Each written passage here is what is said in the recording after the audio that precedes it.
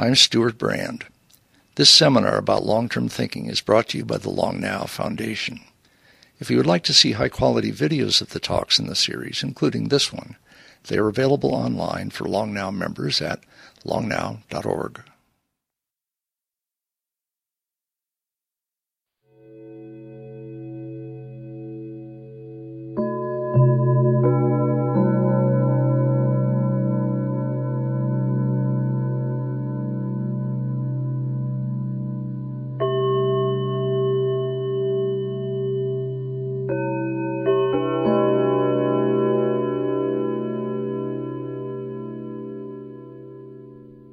Good evening.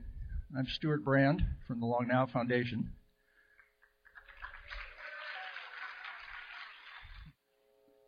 Those of us who are writers have a peculiar relationship to Steven Johnson.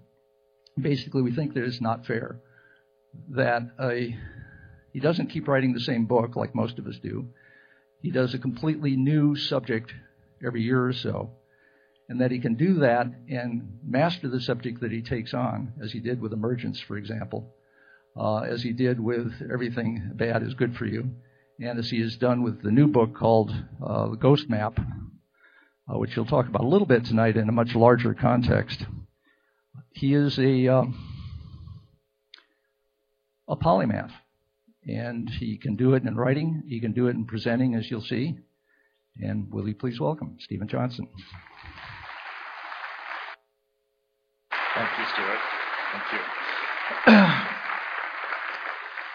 Thank you very much, Stuart. That was far too kind. I think I'll just leave it at that. I don't want to disappoint anyone after that introduction. I want to thank a few people.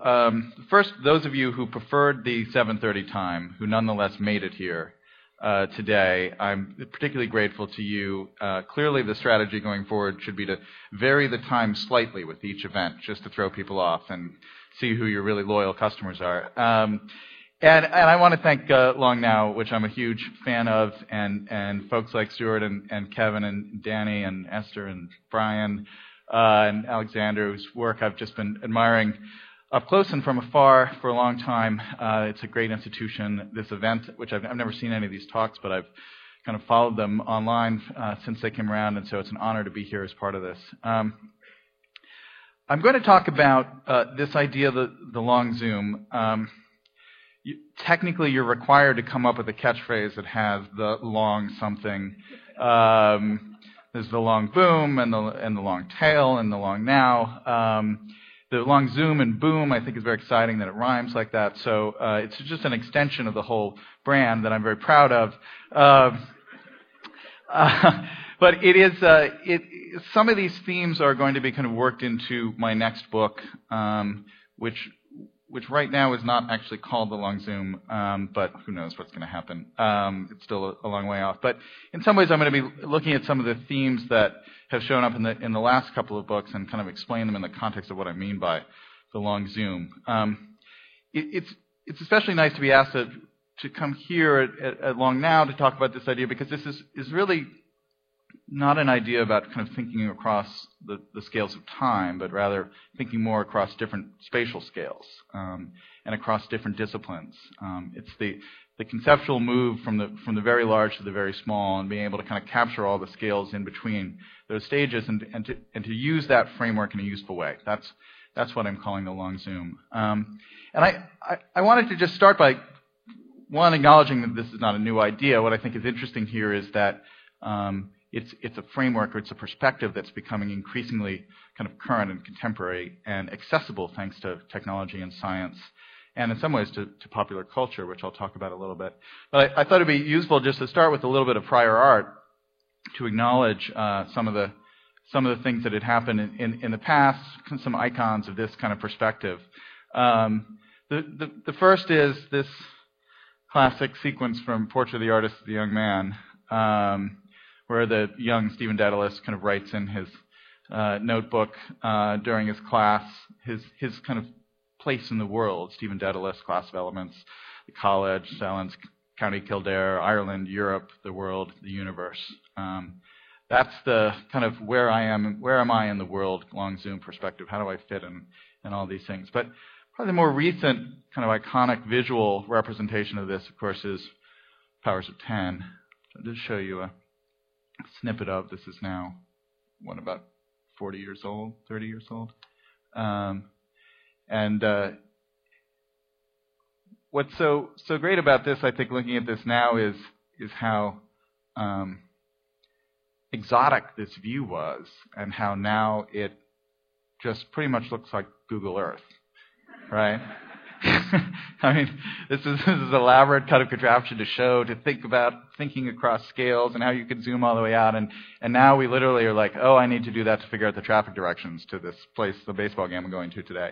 And so it's literally this kind of perspective on the world is at our fingertips in a way that we could only really dream about. And I also like the way that in this part of it you kind of zoom out to that vision of the whole Earth that had seemed so empowering to Stuart so many years ago, and it was so empowering to so many people. And I think in some ways what we're talking about here is not just what happens when you can see the whole Earth in kind of one frame, but what happens when you can then move from that frame all the way into the guy's hand in the picnic blanket, and then all the way into the subatomic particles revolving around inside that hand. That's the long zoom perspective. And then just to update it, I could have shown you a million examples of this, but the one I thought was kind of the catchiest is I'm just showing you part of this. This is the opening sequence of Fight Club.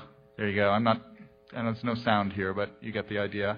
It actually starts inside, all the way inside, kind of synaptic firings inside Edward Norton's brain, and then slowly kind of zooms out all the way to the little beads of sweat, and then all the way back to the gun, barrel of the gun, and then to the actual kind of opening shot. There you see him there.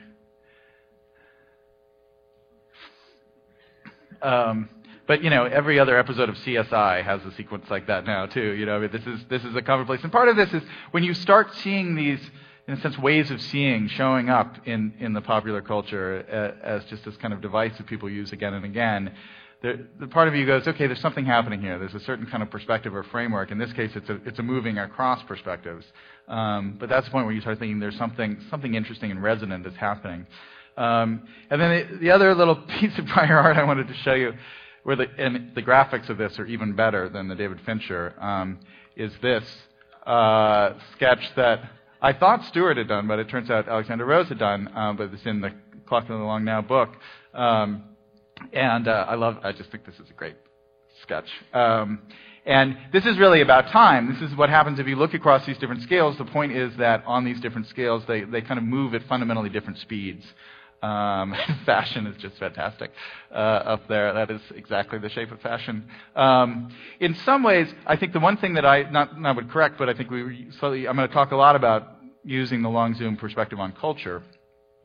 And I think in this case, culture is talking about kind of long-term cultural changes. And I would actually, the kind of culture I'm talking about, closer, say, to pop culture, is probably sitting there somewhere between fashion and commerce, moving at a much faster rate. There's an interesting question whether that deeper culture is also accelerating as well, or whether that kind of culture continues to exist at that slower pace. That's something I don't fully have the answer to.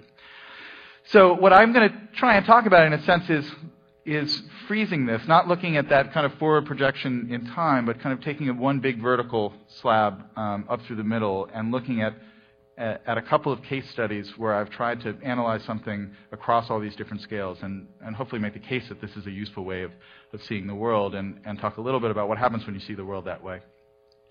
And I wanted to start with the story that's at the center of my new book, The Ghost Map. The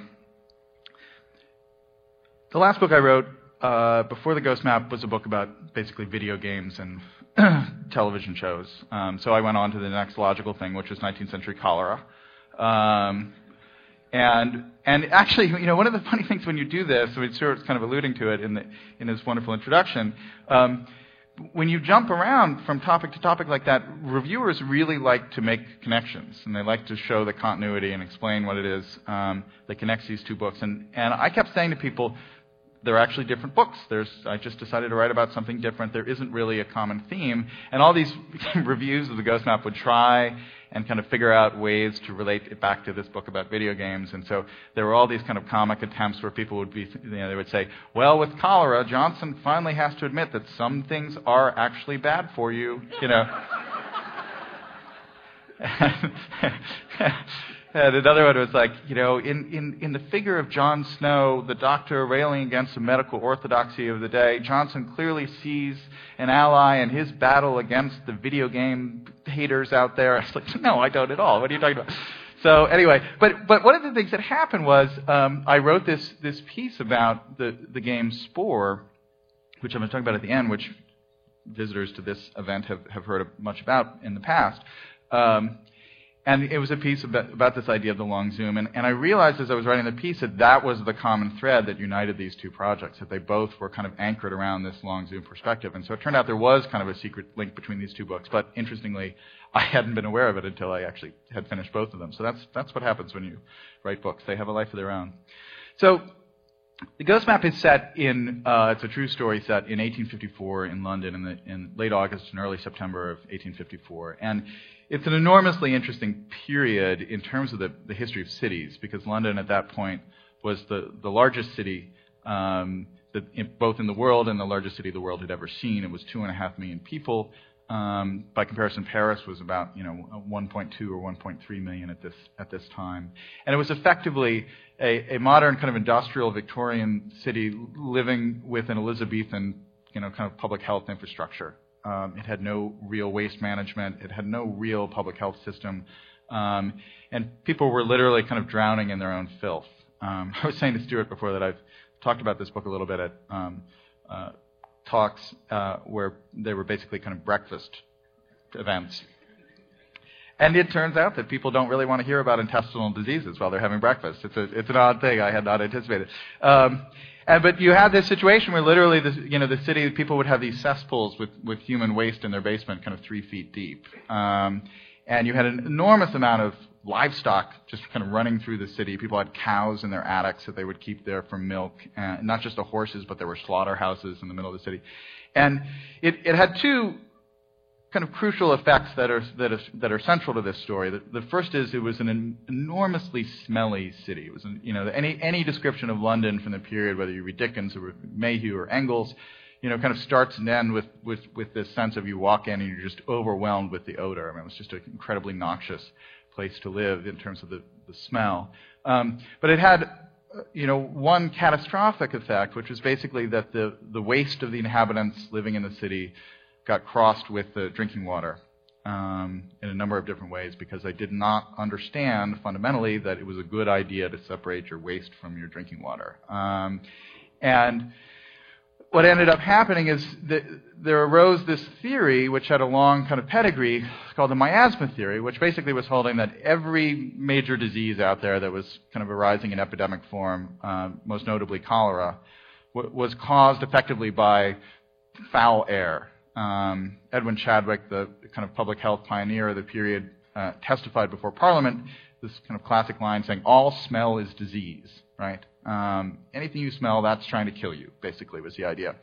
And so the city had instituted this incredible set of reforms, kind of the beginning, in a sense, of the public health movement, and a lot of the things that we take for granted about the state intervening in the kind of quality of life and the sanitation of a city. All these movements were initially formed to deal with the smell problem. But as it turned out, the smell wasn't actually killing anyone. What was killing people, most notably in the case of cholera, was in fact the drinking water contaminated with this cholera bacteria that was coming out of people's excrement. And so the first wave of reforms, there was this incredible reform in 1848 and 1849 called the Public Health Nuisances Act.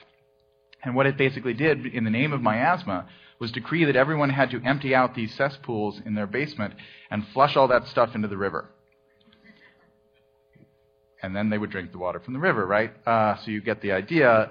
If you were a modern-day bioterrorist, you could not come up with a better scheme to poison the water supply of an entire metropolitan area. And so the cholera got worse and worse and worse. And effectively, at that point, almost the entire medical establishment was basically facing the wrong way on this issue. So the question that I really wanted to wrestle with in this book, and this is really where the long zoom comes into focus, is really two questions. One is, how does a bad idea stay around for so long?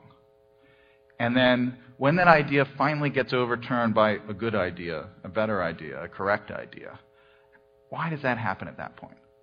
What is it about the particular kind of configuration of that moment that causes the bad idea to finally die off? And when you look at it with hindsight, it should have died off years and years before, but it took so long. And then what was the kind of the threshold point that caused it to turn?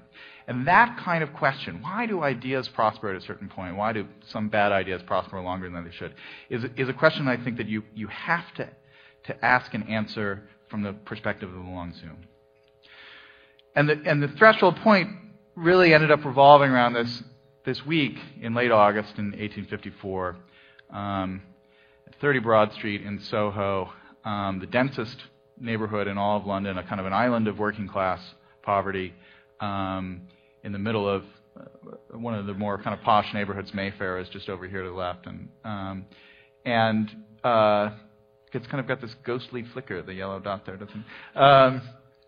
And on August 28th of 1854, a very popular well, some of you I know the story, I won't go into it in too much detail, but a very popular well got contaminated with the bacteria that causes cholera.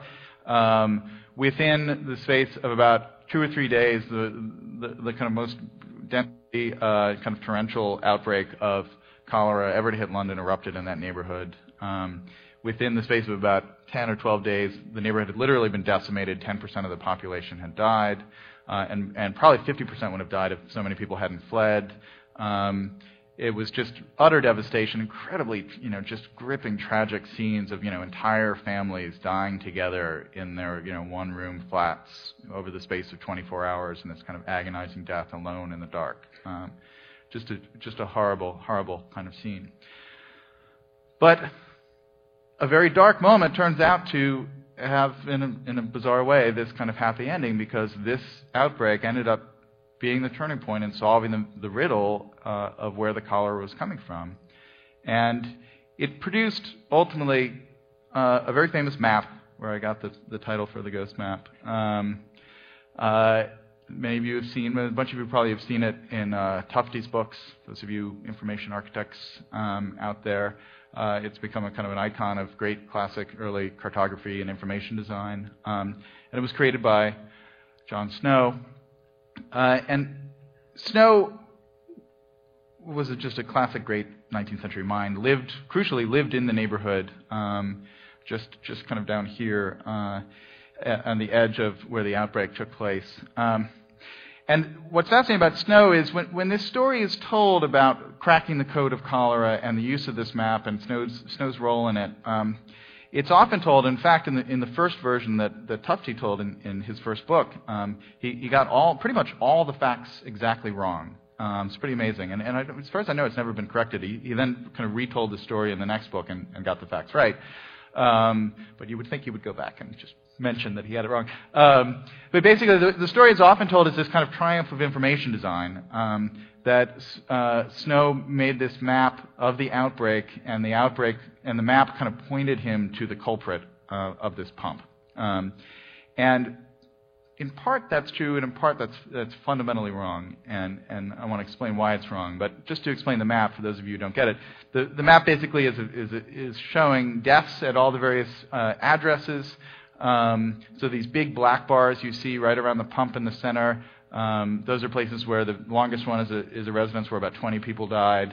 So there's a bar for each death. And you can basically see the kind of death radiating out from that pump. It gets thinner the further you get from the pump. And one of the things also that Tufte didn't mention is a later version has this gray line going around, which is actually kind of a map of time projected onto space. That outline is the map of the area where it was closer to walk to the Broad Street pump in terms of the actual kind of time walking down these crooked London streets than it was to walk to any other pump. So Snow had kind of calculated all the distances and figured out, this is the area where people were likely to use this pump as opposed to these other pumps. And in fact, the outbreak is really contained almost exactly within the kind of erratic contours of that line. So it is undoubtedly a very, very powerful map. And it's a great example of kind of the power of visualization. This could have been a statistical table of, distances from the pump, number of depths that would have, taken you, 3 hours to go through the data to make sense of it. Here you look at that and you say, okay, there's something wrong with that pump. So it was very powerful. But Snow actually had the idea 5 years before he made this map. He had come up with the idea that cholera was in fact in the water and not in the air. In 1848, 1849, he published extensively about it, actually been roundly ignored by the authorities. Had done a number of studies trying to find a kind of comparable statistical breakdown where he could show the likelihood of the cholera being in the water. And a number of them were quite convincing, but somehow they never took hold. And so he was effectively kind of sitting around waiting for something to come along that would help him make his case. And so when he heard that all these people were dying just a few blocks from him, he went straight into the belly of the beast and started knocking on the doors to try and figure out where people were getting their water. So there's this interesting kind of symbiotic relationship that Snow had to the bacteria, that he needed the bacteria to kind of destroy a neighborhood in order that he could save it, in a sense. But he also needed help. So he came into it with a theory, and he ended up having a wonderful kind of partner in this investigation who's always been ignored in the telling of this story, who's the Reverend Henry Whitehead, who was at the time about 26 years old. This is him at the end of his life. I have no idea whether he had a beard like that at that early age. And he was just this classic, Whitehead was this classic, local vicar who was hanging out in the neighborhood, knew everyone, was just a classic kind of connector. He was, was constantly staying in the pubs until late at night with his parishioners. He was that kind of vicar, and going over for tea and all that kind of stuff. And at a certain point in the middle of the outbreak, he had heard word that Snow and this local doctor had developed this theory that the pump was the cause of the outbreak, and he started investigating because he knew firsthand that the pump at Broad Street had the best water in all of Soho, and so he got involved in this case too, tracking down, trying to disprove Snow's theory. And what he had that Snow didn't have, because Snow was not really kind of a social person at all. He was a brilliant mind, but he was not the kind of personable local vicar-like figure that Whitehead was. So Whitehead was able to get into people's houses and talk to them and interview them at length and to track down the people who had fled through his kind of extended social network. And he ended up doing a lot more of the actual kind of street-level detective work than Snow did. And so ultimately, actually, drawing upon also a lot of kind of public information that was being made freely available by William Farr, who was kind of the head statistician, Snow, Whitehead put together this overall kind of table and a few other kind of charts, and eventually, over time, convincingly persuaded the authorities that, in fact, the cholera was in the water. It took longer than people think, but by the time cholera came back to London in 1866 with real severity, the authorities immediately treated it as a problem with the water supply. They had already started building the sewer system to deal with separating out the waste from the drinking water, and they instructed everyone around this new epidemic in 1866 to boil their water, and that was the last time that cholera attacked the city of London. So they went from total ignorance to complete conquering of this disease in London in 12 years. And it was because of this confluence of forces. So how did this happen? What were the different kind of levels kind of coming together? Why was the breakthrough here?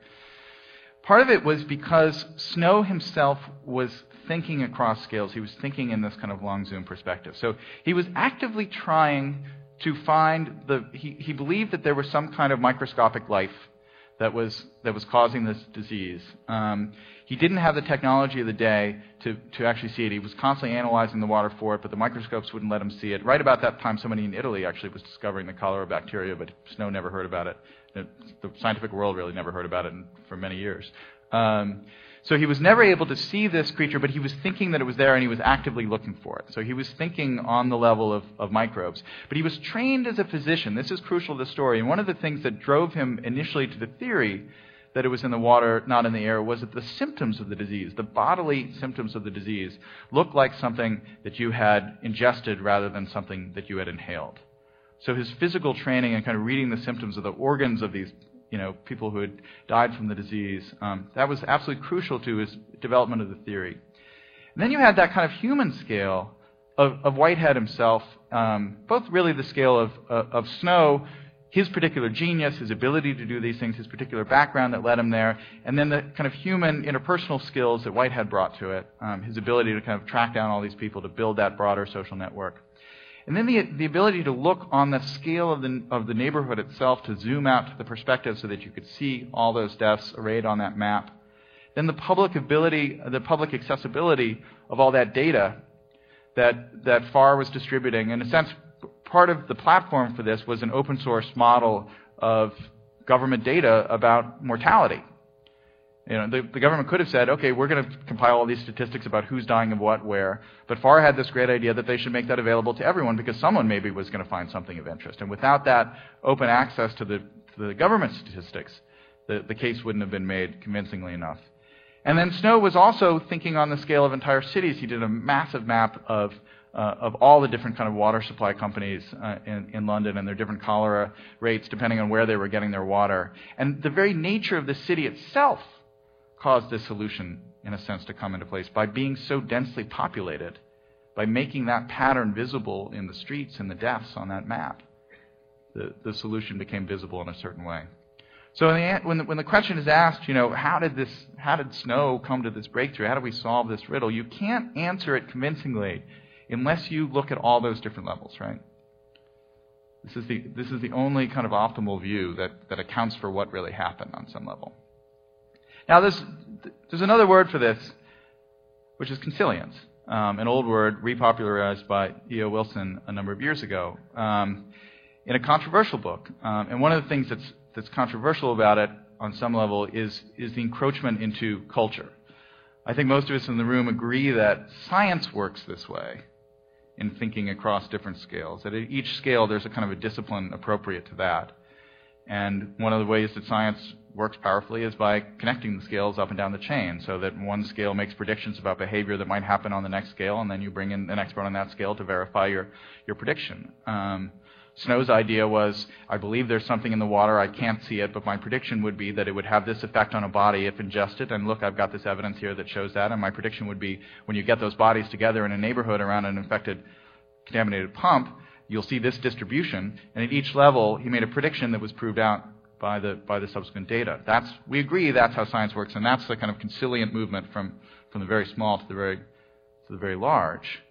At each step, another discipline. Where the controversy comes in is when you connect those kind of scientific disciplines to the cultural disciplines or the disciplines of the humanities.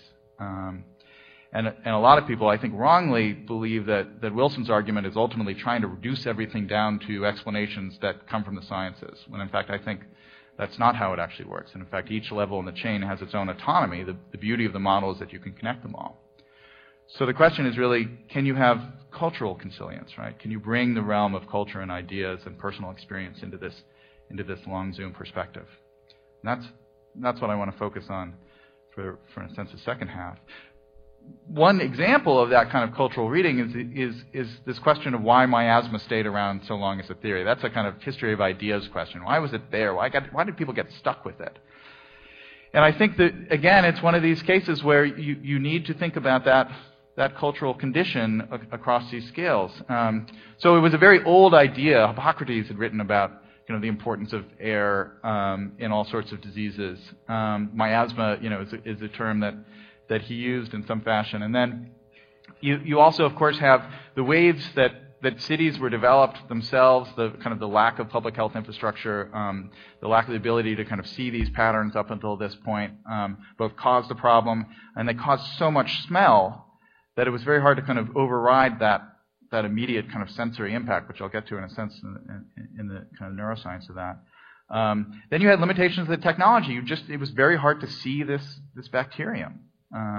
So the technological kind of path was just not quite there yet to see around miasma.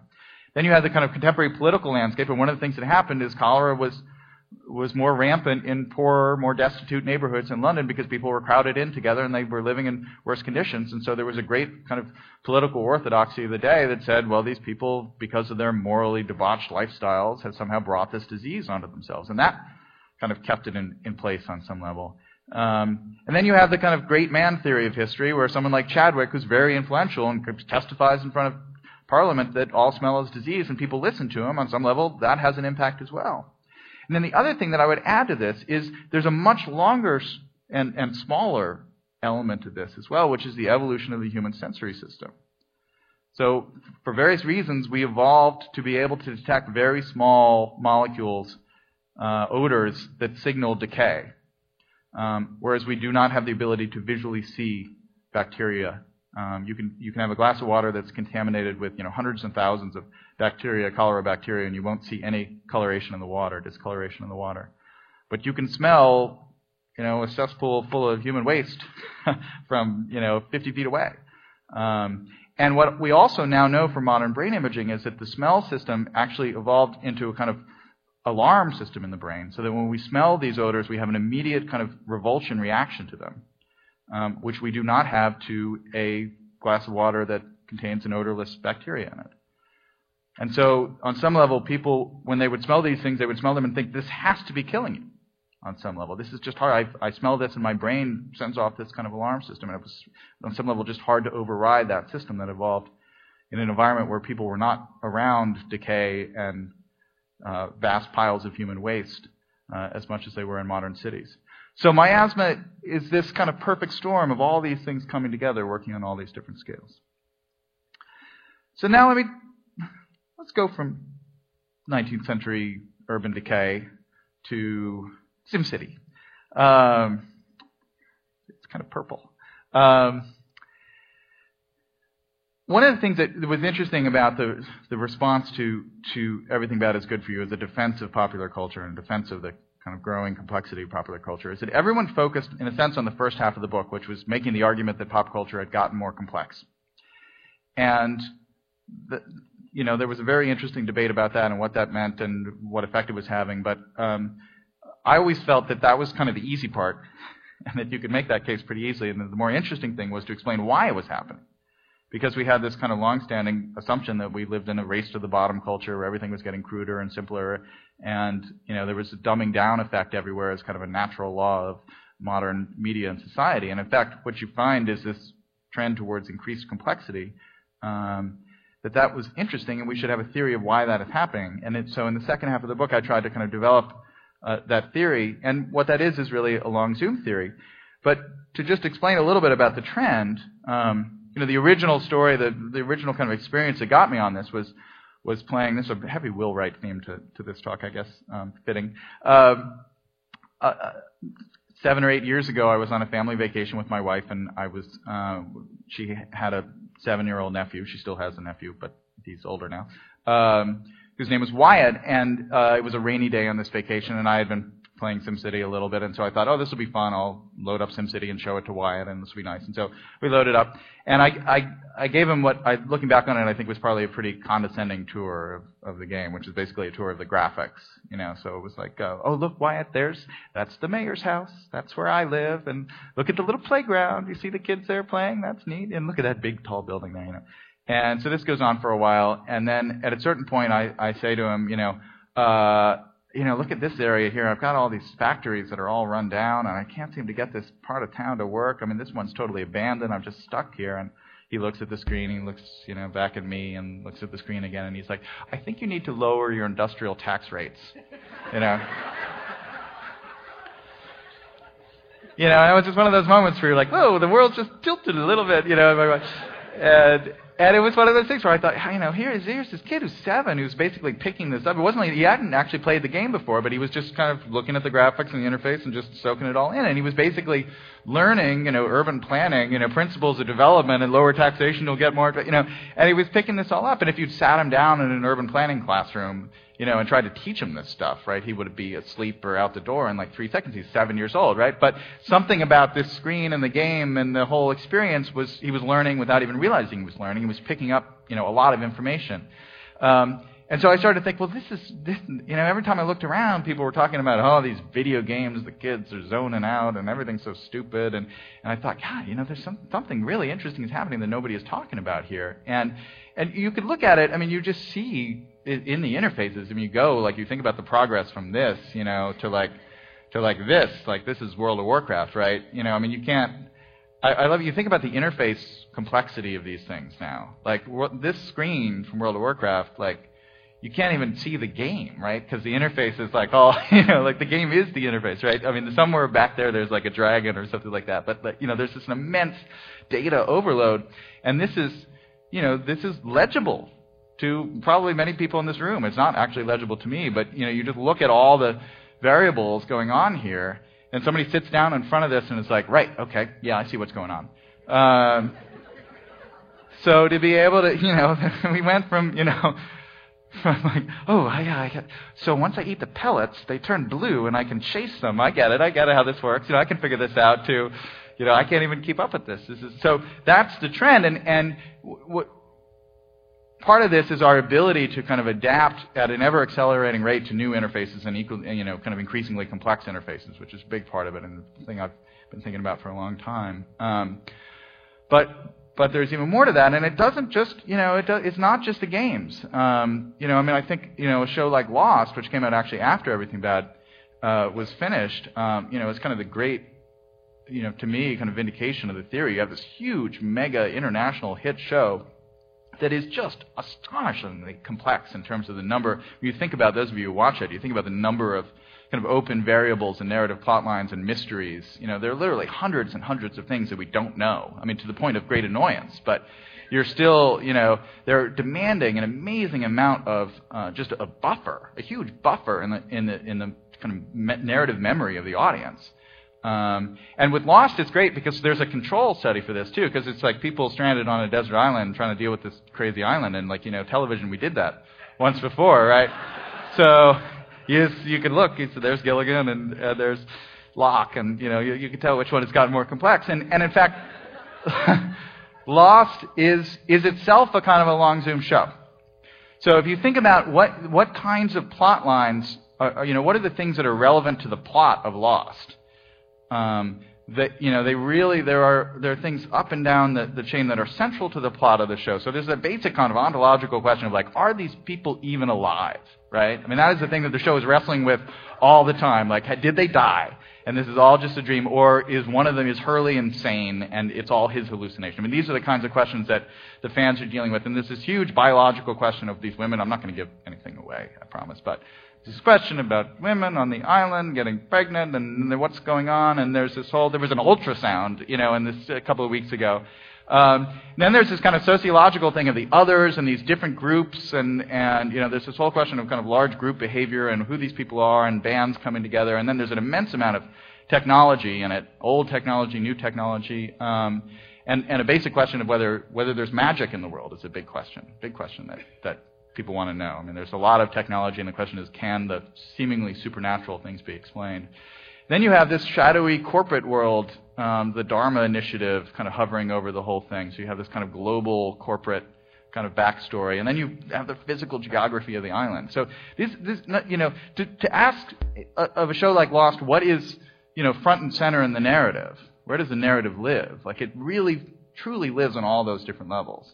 If you went back to the most complex shows from the 80s, if you went back to Hill Street Blues or something like that, it would basically live, kind of in sociology, somewhere between biology and sociology. It's like individual people, maybe a little bit of kind of the city, in that, but basically it would live, you would never have kind of ontological issues, and you never have big geographic issues. It's just basically kind of clustered in this kind of zone of people, groups of people, the workplace, crimes.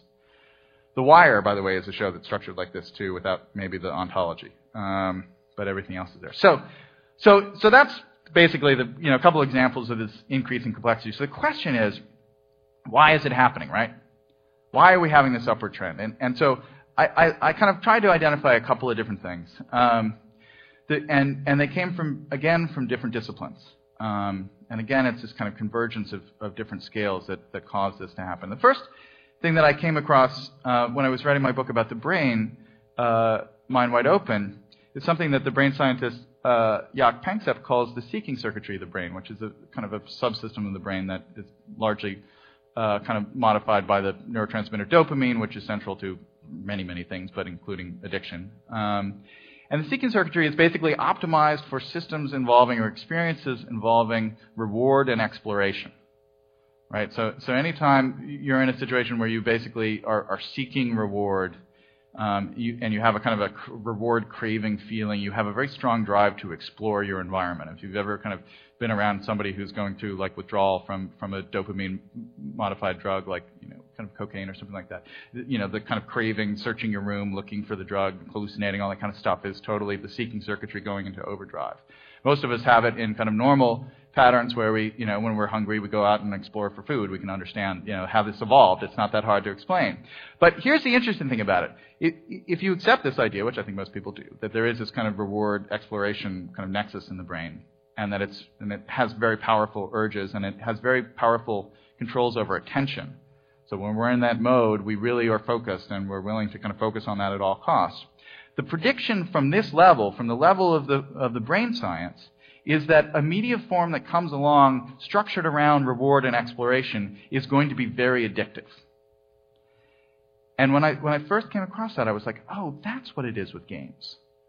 That's the structure of almost all games. They're organized formally around rewards. I mean, games that is one of the basic things, is you're trying to get that prize. You're trying to get that fancy mayor's house. You're trying to get that giant gun. You're trying to get that magic pill that's in the corner, whatever it is. There's rewards, and almost all games involve some kind of exploration. Some of them, you know, there are whole multiple genres that are really about exploration, where you're really moving around the world looking for things. And so that was part of the explanation there. And people spent a lot of time thinking about, like, how do we talk about games? What should be the kind of critical vocabulary? And I always felt that intuitively talking about them as narrative forms seemed wrong. When you sit down in front of a game, you're not trying to finish the story. You don't really care about the characters. You're not like, I wonder how this is going to turn out with Zelda. You know, you're there because you're like, where is that lock? I have to find that lock. I have to, you know, I've got a key. I need to find the lock, right? And so on some level, there's that basic sense that we're being driven into these games by this kind of structure. And that's one of the reasons why a 10-year-old is willing to put up with this immense complexity, is because the structure of it is really optimized for the structure of his or her brain in that sense. And the other thing I picked up from the wonderful game scholar and education theory scholar James Paul Gee is this principle from cognitive science and kind of learning theory, which is the regime of competence. And the idea behind this is that the space where we learn the best and where we get into learning in kind of a flow state where we don't even realize we're learning is that space where we're challenged but not too much, right? So if it's too easy, it's boring. If it's too hard, it's boring. But if it's kind of like, I don't know the answer to this, but if I try, I think I can solve it. That's the zone where people really end up learning without, you know, they get kind of pulled in and sucked in. And so one of the things that's become clear to a bunch of us who've looked at that is that things like games live permanently in that state. Unlike, say, novels, which have no idea what your reading skills are and have no idea whether you're bored or not, or whether you're focused, or if you read the other literary references that they're alluding to. A game is very much aware of your skill. I mean, even Pac-Man got harder as you got better, right? It's built into the kind of DNA of the game form. And so games sit there at that zone. They're always saying, okay, you're not quite good enough to go to this next level. When you train your skills, you hone your skills a little bit more, and then I'll take you up to that next level. And so people live in this regime of competence the whole time. And that's another reason why they're pulled in. And that's another reason why they can be trained to do such astoundingly overwhelming things like make sense of that World of Warcraft screen. And so then I started to think, well, that's what's happening even outside the game in the culture at large. That people who grow up playing video games and grow up learning these ever more complex interfaces and grow up playing Zelda at 8, when you sit them down in front of TV shows, if you put those people down in front of, you know, Three's Company, they're like, I don't want, you know, this is so easy. I want something, you know, in the regime of competence. And so a show like Lost is one of the shows, and there are a bunch of other ones that are out there that have realized that there's a certain generation that expects to be challenged. And in fact, a show like Lost is kind of structuring itself like a game. So it's kind of played by people. It's designed to be explored. It looks a lot like Myst, in fact, in a lot of ways. The kind of one of the most influential games from the 90s. And one of my favorite examples of this is something I found on one of the Lost fan sites after the This thing is insane. Just not to give anything away again, but after the end of season 1, beginning of season 2, there's a mysterious hatch, and they blow up the hatch and they go down. And the first episode of that season is kind of half of it takes place inside this kind of underground lair. And 2 days after the episode aired, on one of these fan sites, this image showed up on the fan site. And it is an annotated map of the underground lair that some insane fan with too much time on his hands, or her hands, somehow I feel like it's his hands, did of this thing. And it's annotated. So all those, I don't know if you can see, there's all these little purple things, everything's kind of purple, but all those little dots have numbers on them. And so, with this, this is an annotated list, and these are all the screen grabs that they got. So they sat there with the DVR, the TiVo, grabbing the frames, and then figuring out the camera positions, and the little maps next to them show where the camera is. And then there's a description of all this kind of stuff. And it was just like, and it goes on. It literally goes on. This is, just the beginning. And this is, I don't know, it would be equivalent of like 40 of these pages. And, Kevin always talks about the wonderful idea of the gift economy. It's like, I love this. Somebody does this, and they just upload it, and there you go. Here you go, guys. I did a map. Knock yourself out. And, within 20 minutes, somebody's like, hey, great, thanks. I noticed one little thing. If you could just, but this is like a game walkthrough, right? This is somebody exploring the world of Lost and trying to make sense of it. So there's this incredible engagement of people being pulled into this world, and I think it's because of that exploration drive, the seeking circuitry drive, and this regime of confidence that they've been trained to the point where they accept this level of complexity and they expect this level of engagement. And the other principle, which is really not a principle that comes out of cognitive science or neuroscience, it comes out of really more economics and technology, is the market that these things are being kind of thrown into, right? So there was just an incredible speech from a number of years ago from the 70s that a television executive gave, where he was talking about their basic mission, and they were like, look, there are only 3 channels. So we got 30% right out of the gate, right there, And so but if we put something on that's in any way objectionable, people are going to turn the dial. So you get a little confusing, people turn the dial to the other network. If you get a little too racy, then people turn the dial. If you say something a little politically charged, people turn the dial. So what our goal here I can't remember if he was ABC or CBS, wherever it was, but he was like, our goal here is to make the least objectionable programming in the world. That's how we'll make our money. And effectively, that was the model when everything basically aired once and everything was live from the consumer point of view, right?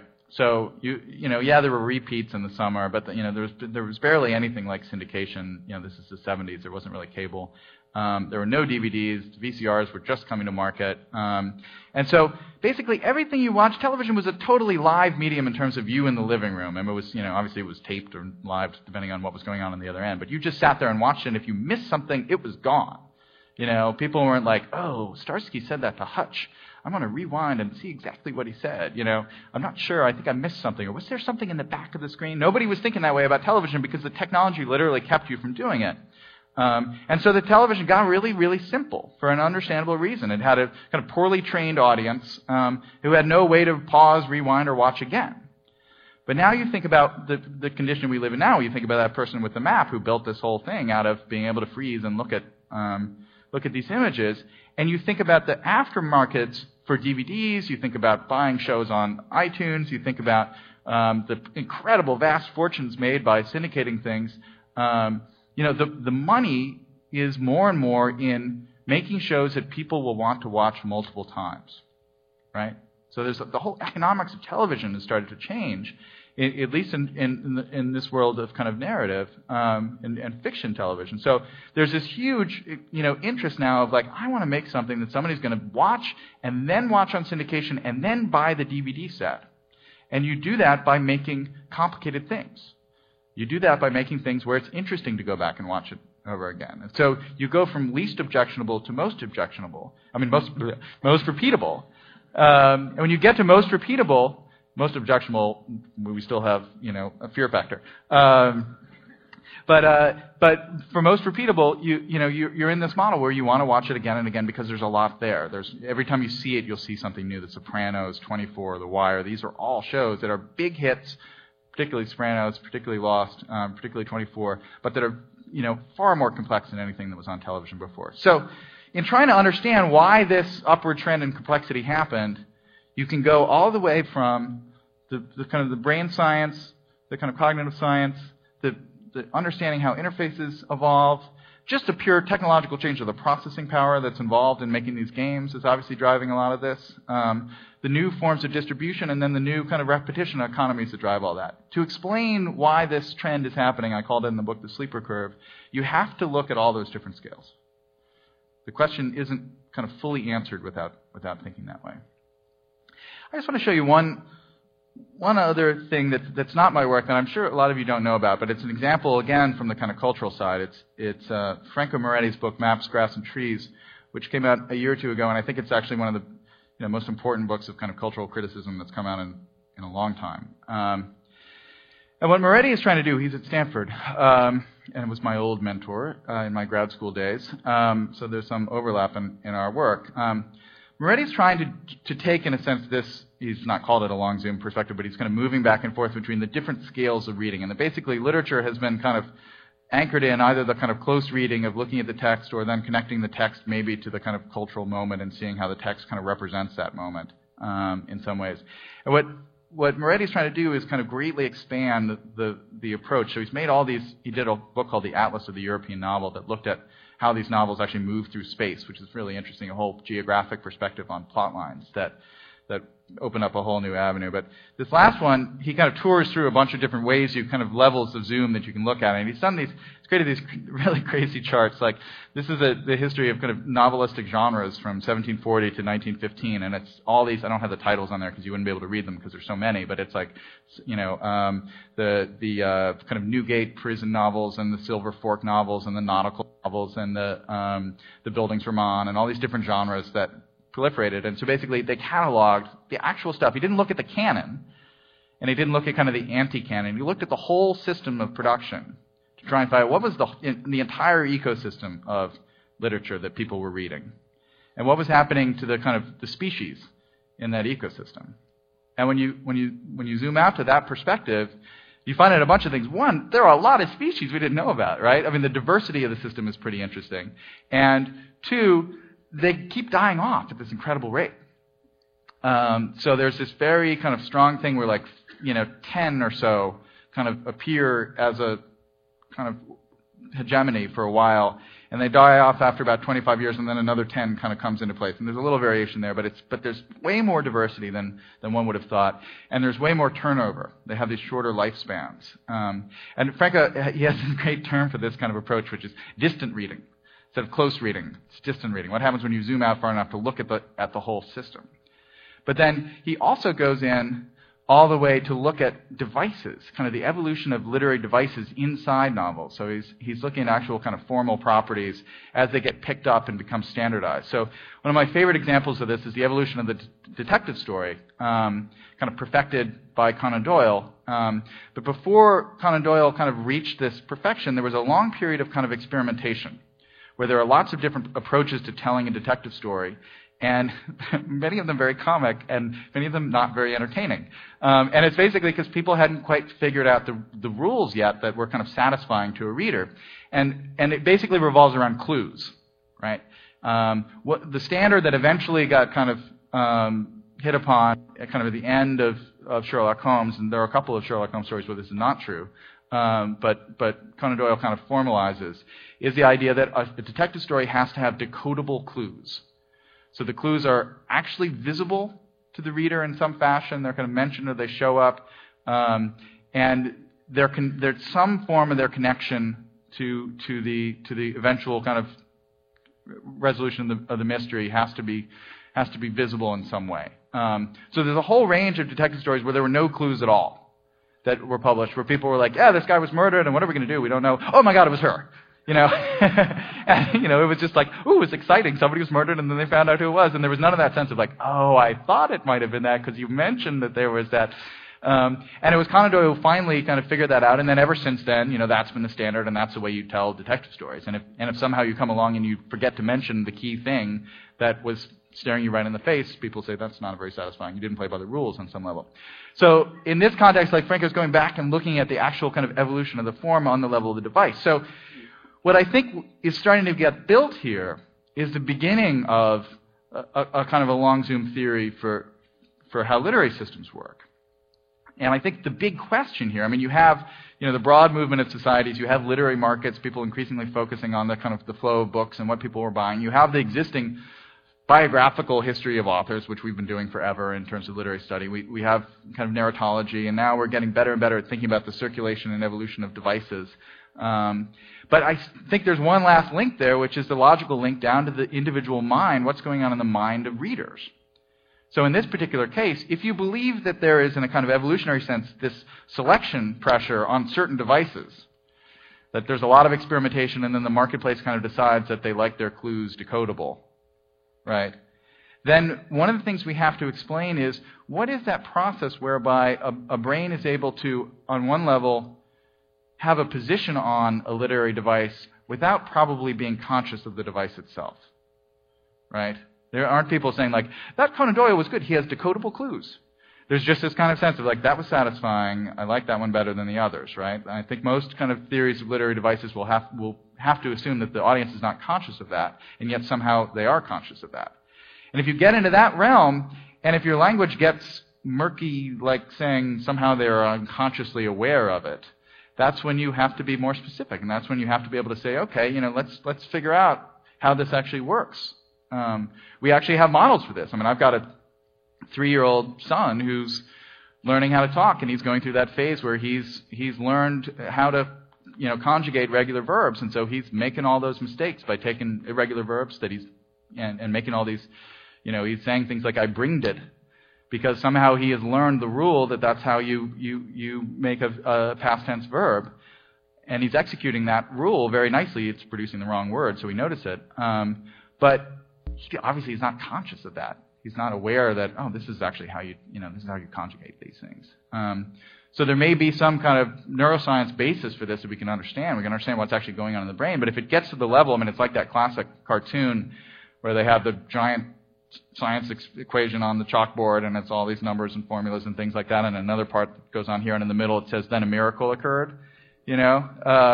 That's where we are here. We get, we're really good. We're getting better and better at kind of connecting these levels, and then we get to the actual brain, and it all gets fuzzy, and we're like, well, we don't talk to those people. But we should be talking to those people, and they should be talking to us. There's a lot to talk about, right? So the question is, how do you kind of exercise this? What is the, if this is an important way to think, and obviously it's an important way to think about how ecosystems work, it's an important way to think about how political systems work and cultural systems.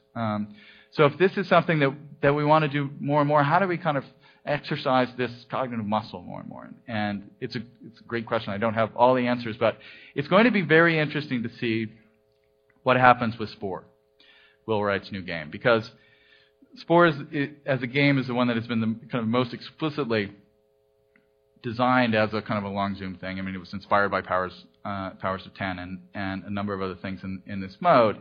And most of you know this, but it goes through as a game. You kind of start with this little microscopic creature, and then you kind of evolve into this bigger creature that you get to kind of intelligently design. And then you get out there, and then you're kind of on the level of your ecosystem, and you're hunting and seeking and looking for reward.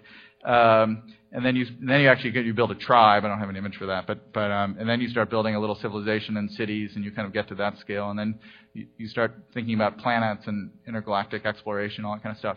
And so it's really it's the great kind of embodiment of this perspective It's a tool for this kind of thought in Howard Rheingold's Cradle of Trades. What I don't know, and I asked Will about this when he showed me a demo, and I've never quite figured it out. I think the test will be how much changes on one scale affect changes on the other scale. Because on some level, it's going to be an extraordinary thing, and it's going to be an amazingly fun experience, I'm sure. But in terms of exercising the brain in this kind of consilient way, what you want to have is something where you tinker with the microscopic life and you see changes in your city, right? That's the real kind of mind-opening, kind of awe-inspiring thing about this, is that you're able to actually move back and forth between the different scales and see the effects they have on each other, and to see it all as one kind of integrated whole. I think that will be a pretty powerful tool for the mind. We'll see. I come back to the Joyce quote. After he writes that little description of himself in the world, there's this great passage where he says, he reads down the list again. Then he read the flyleaf from the bottom to the top till he came to his own name. That was he, and he read down the page again. What was after the universe? Nothing. But was there anything after the universe to show where it stopped, before the nothing place began? It was very big to think about everything and everywhere. That's kind of what I want to leave you with. It was very big. It is still very big to think about everything and everywhere. But it's also never been easier. Thank you very much.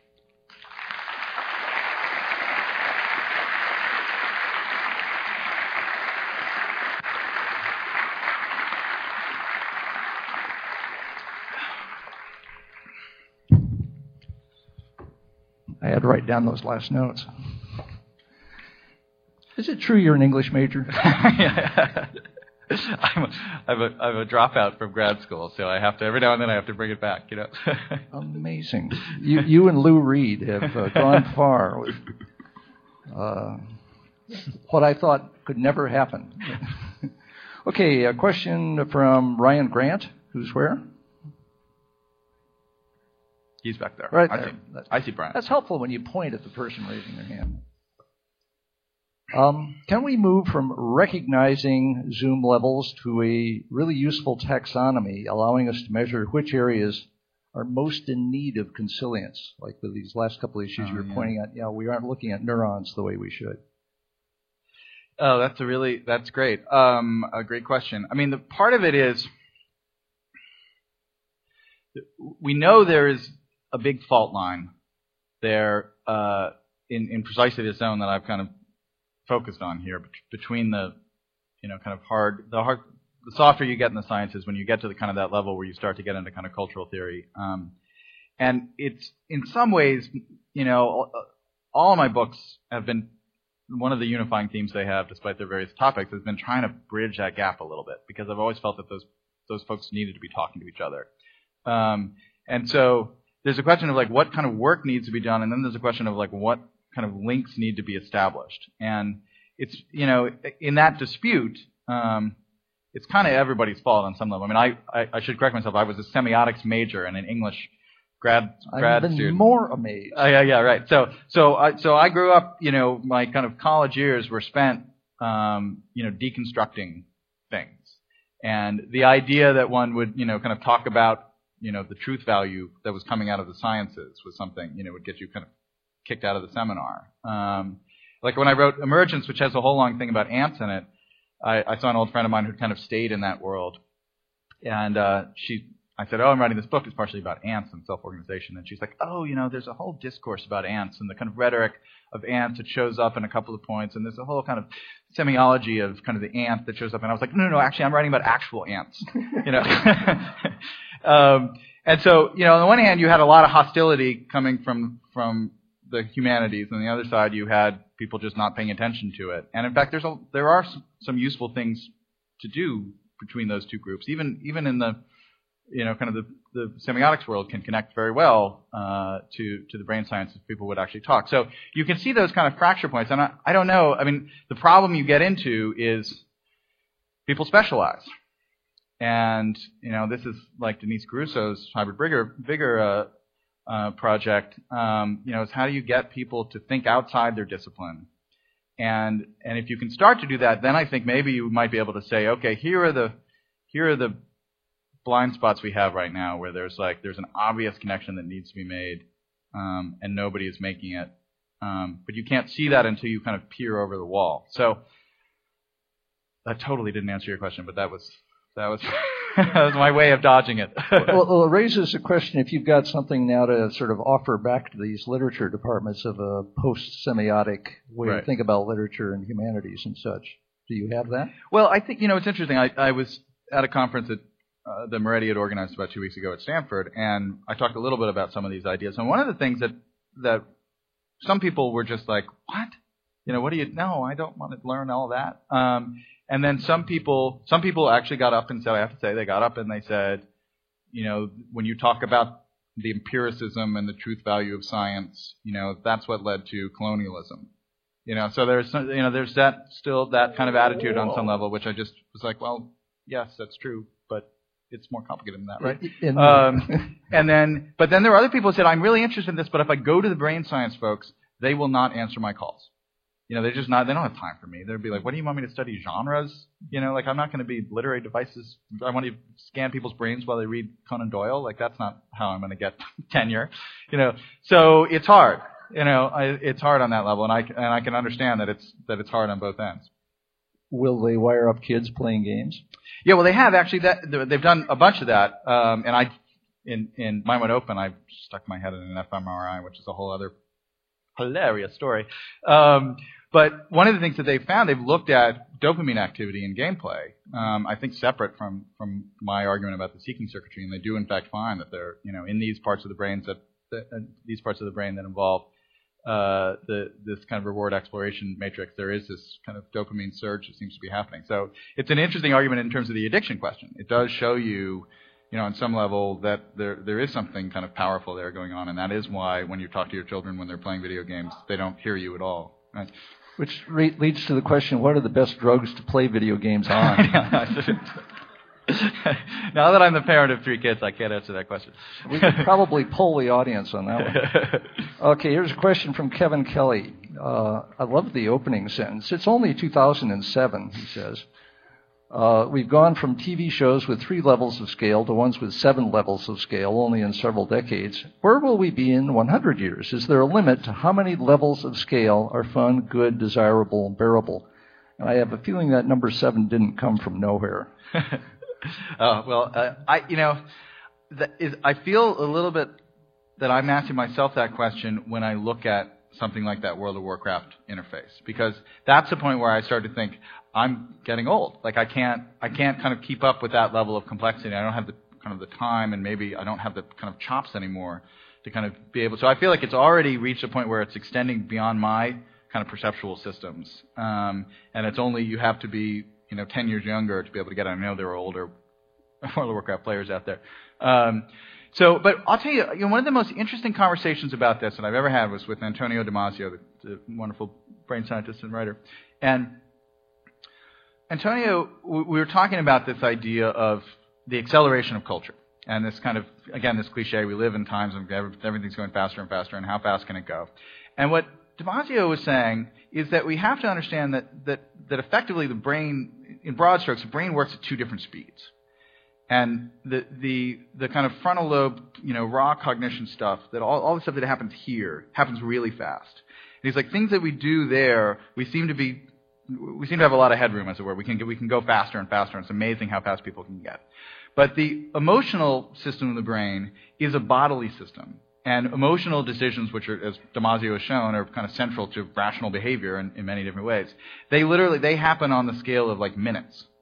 So for you to get that kind of feeling in your body that this is the right thing to do, which is central to being a smart, intelligent person, that takes a minute or 2 minutes, and it's never going to get faster. And so what he's trying to say is that there are certain types of decisions or certain types of activities that, in fact, we've got a lot of room. We could probably just accelerate. But when things come down to things like kind of moral decisions, we've already, in a sense, started to hit the limits, and we won't be able to get around that. So, in a sense, even inside our own heads, we've got a version of that chart with the 2 different scales of time. Okay, here's a question from Robin, right over here. I love the notion of using the top-to-bottom long zoom analysis to understand and solve thorny problems. Speaking of thorny problems, can you do a quick long zoom on Iraq? Oh, God, no. I really can't. I'm just not. I mean, it's a great, someone should do it, but I'm not the person to do it. Yeah. There. I didn't even try to answer that question. Skipping that one, have you got another thorny problem that long zooming helps you crack? Well, what I'm trying to figure out is if there is a certain... The thing I'm trying to work on in this next book that this is all kind of leading towards, although I've been very distracted recently and I haven't done any work on it.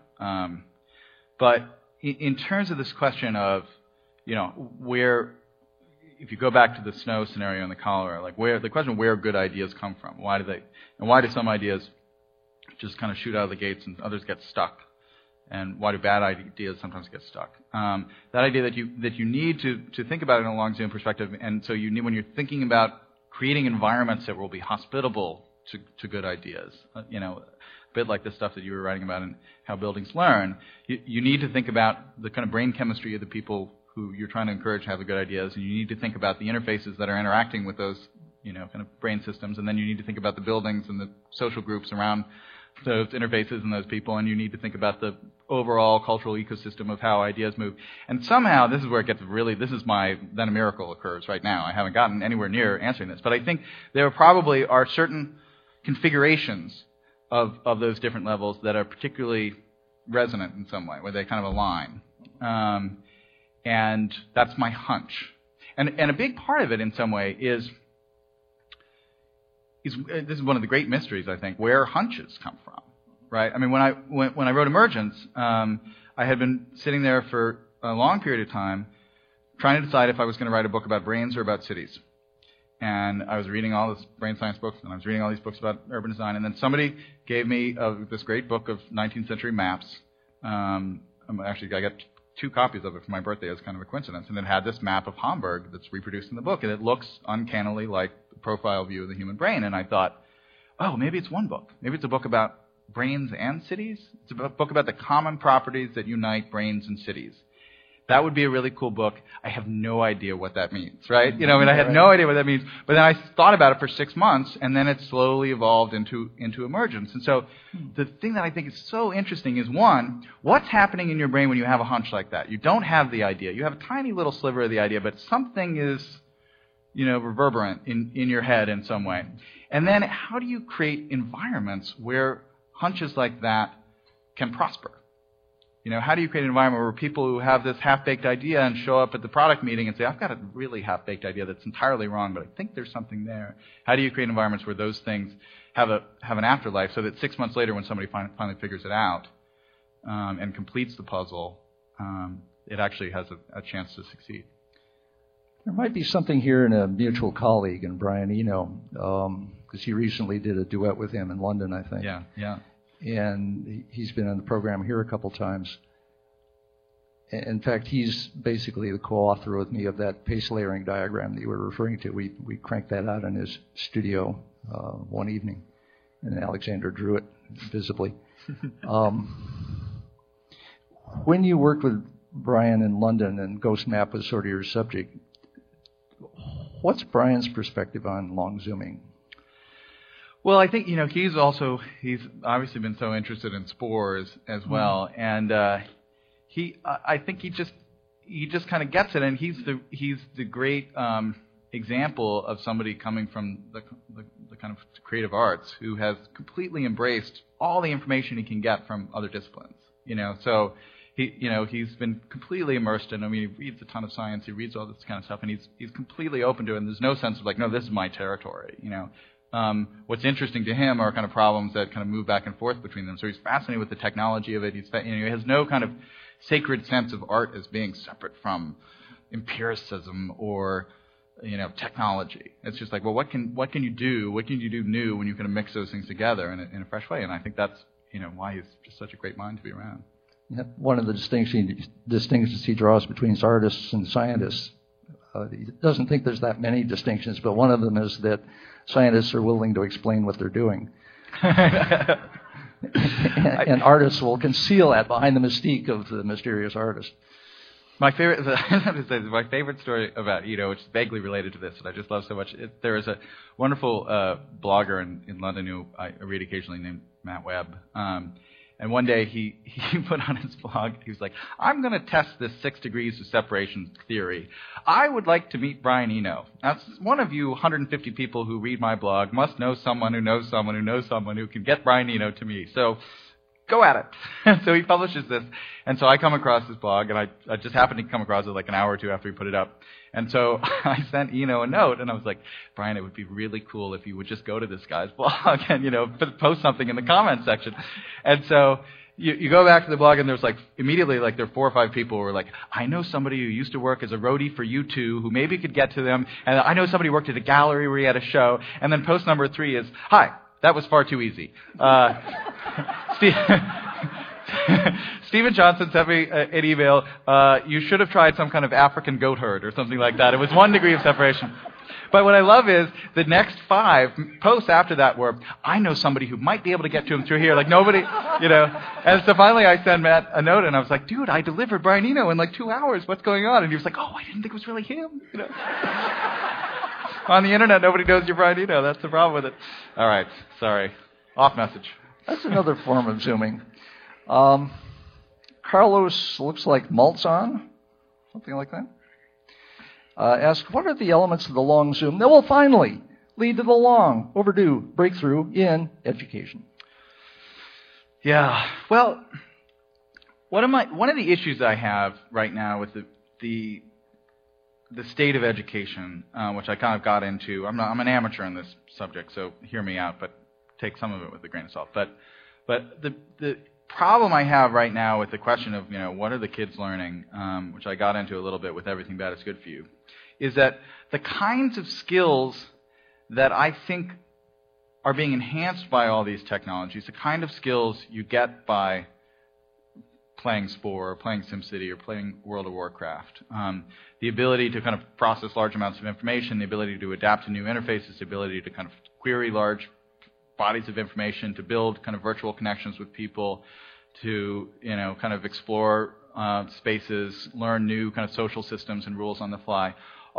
All of those skills, I have to believe, are being greatly enhanced by these experiences, and we aren't testing for any of them, right? We don't know anything about how this generation looks in terms of these skills compared to generations 20 or 30 years ago. It's just not something that we kind of routinely test for. But I ask you, if you think about what you're actually going to use when you're 30 or 40 in your job environment, is it going to be the ability to master new forms of interface, new technology, the ability to search large volumes of information, build virtual connections with people, do all that kind of stuff? Or is it going to be doing algebra? Which are the skills that are going to be the most important to your day-to-day life? And I think most of us would agree it's the former, not the latter. And yet we know everything about basic math skills. And we know nothing about these other skills. And so the problem on some level is we don't, we're not necessarily teaching these things enough. And we have no idea what the kind of baseline is in terms of how these skills are developing. So I look out there and you do see the test scores. The test scores are not always as bad as they look because you have to control for a bunch of different things. We have an incredible wave of immigration of people who come into the country with lower education levels and many foreign language speakers. And so when you control for that, actually, the test score is actually better than people make out. But nonetheless, you look around at the society. Have 25-year-olds ever been as central to the kind of innovation engine and of the economy as they are today? I just look around and I see so many people who are out. Look at this part of the world who are doing things like that. And so I don't yet see the kind of brain drain, we're falling behind the rest of the world kind of problems that we've been hearing about for 20 or 30 years. So, I think we probably are doing a slightly better job than we realize we're doing. That's my kind of. It raises the question of what you're describing is it's happening anyway. Right. And would it be better or worse if it was happening intentionally? Yeah. Well, part of the conversation. Suppose we learn to play games in school. Right. There's definitely, when you see something like Spore, you definitely say this should absolutely be in every classroom. Why would anybody ever not kind of sit there and build a whole universe on all these different levels? You would learn so much more, and kids you'd have to tear them out of the classroom. And I think there's something very sympathetic, alluring about that, right? But Eno had a great line about it, actually, when I was talking to him about it for the Times Magazine story about Spore. He said the flip side of that is which is apparently something his wife said to him, is one of the other things you have to learn in life is to kind of tolerate doing very boring things. And so he was like, my dream school would be, 4 days of sport and 1 day of mandatory Latin. Like that would be, that mix would be the total dream school. That probably describes the reality, actually. I'm going to finish with 2 questions, one at a very general level and one at a very specific one. Seems appropriate. Danny Hillis, coming in at the general level, says, do multiple levels really exist? Or is that just our way of understanding things? If they do exist, why do they exist? Danny, you can answer that one for me, right? Yeah, I think, well, a little bit it gets down to the question of what you believe emergent behavior is, right? At some level, what happens is the things on some level come together and they produce this higher level behavior that seems fundamentally different from what was going on one layer down. It does feel intuitively right to me to say that the emotional feeling that I have is different from the actual molecules of the neurotransmitters in my brain. That there is something fundamentally different that kind of conceptually happens there, and that there are different rules that seem to happen at those different scales. So once you have kind of different behaviors and different rules that you see, I think you have to be very kind of far removed or thinking at a very high level to not have those different disciplines be useful on some level still. But I'm sure Danny is ahead of me on this point. So Danny, do you have a follow-up question? Where is Danny? There it is. Right. I'm just starting, Danny.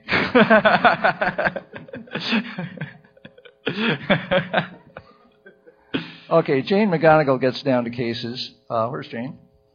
Right here. Can you talk about the connection between the LongZoom and your current project called Outside In? Great. Yeah. Outside In is actually connected to LongZoom and to GhostMap. So this is what I've been doing. This is why I haven't been writing this book, because I've been kind of working on this web project kind of full time. Outside In is an attempt to organize as much information as possible online, starting with kind of local bloggers, but kind of moving beyond that. That's related to the kind of human scale of neighborhoods and communities. So it's part of this very interesting movement that a lot of people have been talking about of the kind of geospatial web, and something that I've been writing about in one form or another for almost 10 years now, the idea that the connection between the kind of virtual organization and connectivity of the web, uniting that with real-world places, is a very powerful cocktail.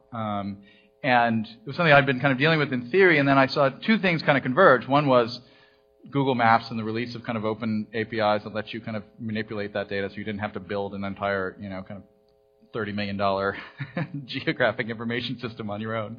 And then the rise of all these local bloggers who were writing about their communities. And so when I was writing GhostMap, I was thinking a lot about the Henry Whiteheads of the world, the people who had that kind of local knowledge, and Snow as well, of their neighborhoods. And then I was reading all these great bloggers in Brooklyn, where I live, who were writing about their communities and providing a kind of a service that I was just not getting anywhere else. And I found myself, the kind of first cup of coffee media experience that I would go to would be, the local blogger Brownstoner in Brooklyn to see what was going on. And when you start having a new kind of form being the thing that you want to read first over that cup of coffee, that's time to pay attention. Something interesting is going on.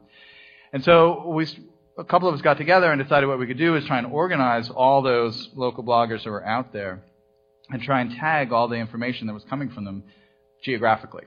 So not just sometimes it's on the fuzzy category of a neighborhood. Sometimes it's a very specific place that has a specific latitude, longitude, or an address. But we're grabbing all that information. We're in something like 60 cities, 3,500 neighborhoods around the country. And you can literally, this is the Zoom component of it, you can type in your neighborhood or your zip code, and you'll see the whole conversation that's going on in the blogosphere or other things that people are saying about that neighborhood. And then you can literally just drag the map around, and you can see other conversations that are going on. Or you can zoom out or zoom in and kind of widen your focus and see more. And what it turns out is that there's immensely useful stuff that you can do that way that's not just, looking for a Starbucks, right? So we have natural kind of scales geographically that that kind of shift based on our needs. So one of the things you can do is you can say, show me stories about crime in my zip code alone, because I'm very interested in, if somebody gets mugged on my block, I want to know about it. But you might zoom out all the way to find out about, to the entire city to find out about, poetry readings or something like that, because that's something you're going to travel across the city to go see. And so you can do all those things really intuitively. So it's pretty interesting. And the other thing that's happened is we kind of imagined that there was this kind of long tail of neighborhoods that kind of traditional media wasn't organizing properly. That people actually thought about their communities. That was the kind of zone that people felt the most passionately about outside their family. And so if we could fill that need, that would be really interesting. And then along the way, we started building these very specific pages for individual places, like the local public school, or a restaurant, or controversial real estate development. And those pages basically grab every story that's come along that's relevant to that from the New York Times, from the local blogger, from something a user has come in. So we've created like 15,000 of these places, each with a dedicated page. And what's happening is these pages are ranking very highly in Google because there's not a lot of competition. So last week we started, our number one entry page was for the Regional Correctional Detention Facility in Los Angeles, California, where a certain Paris Hilton is going to be spending 45 days very soon. And we had a page for it because there were stories about her going to this thing. And there was basically, there's a page for that jail, created by the jail, and then we're number 2. In terms of the Google rankings for it. So we got all these people coming in through that. And so it turned out actually that, this is part of Chris Anderson's lesson here, the tail is even longer than we thought. We thought it was neighborhoods. In fact, it's like at, the school, the jail. And so there's that kind of big unexplored kind of world of local geography that we think is going to be cool. It's at outside.in if you want to check it out. And very soon, every single one of the neurons in Steven Johnson's brain will have its own website. Thank you. Thank you. Thank you very much. Thank you.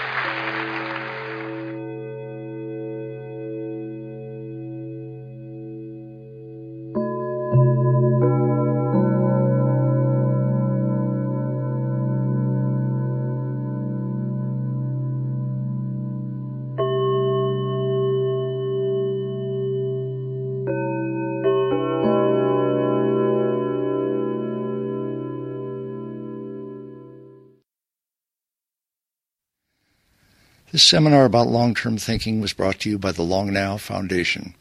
Thanks to Fora TV, you can see high-quality videos of the talks online by joining Long Now as a member at longnow.org. Thank you for listening. I'm Stuart Brand.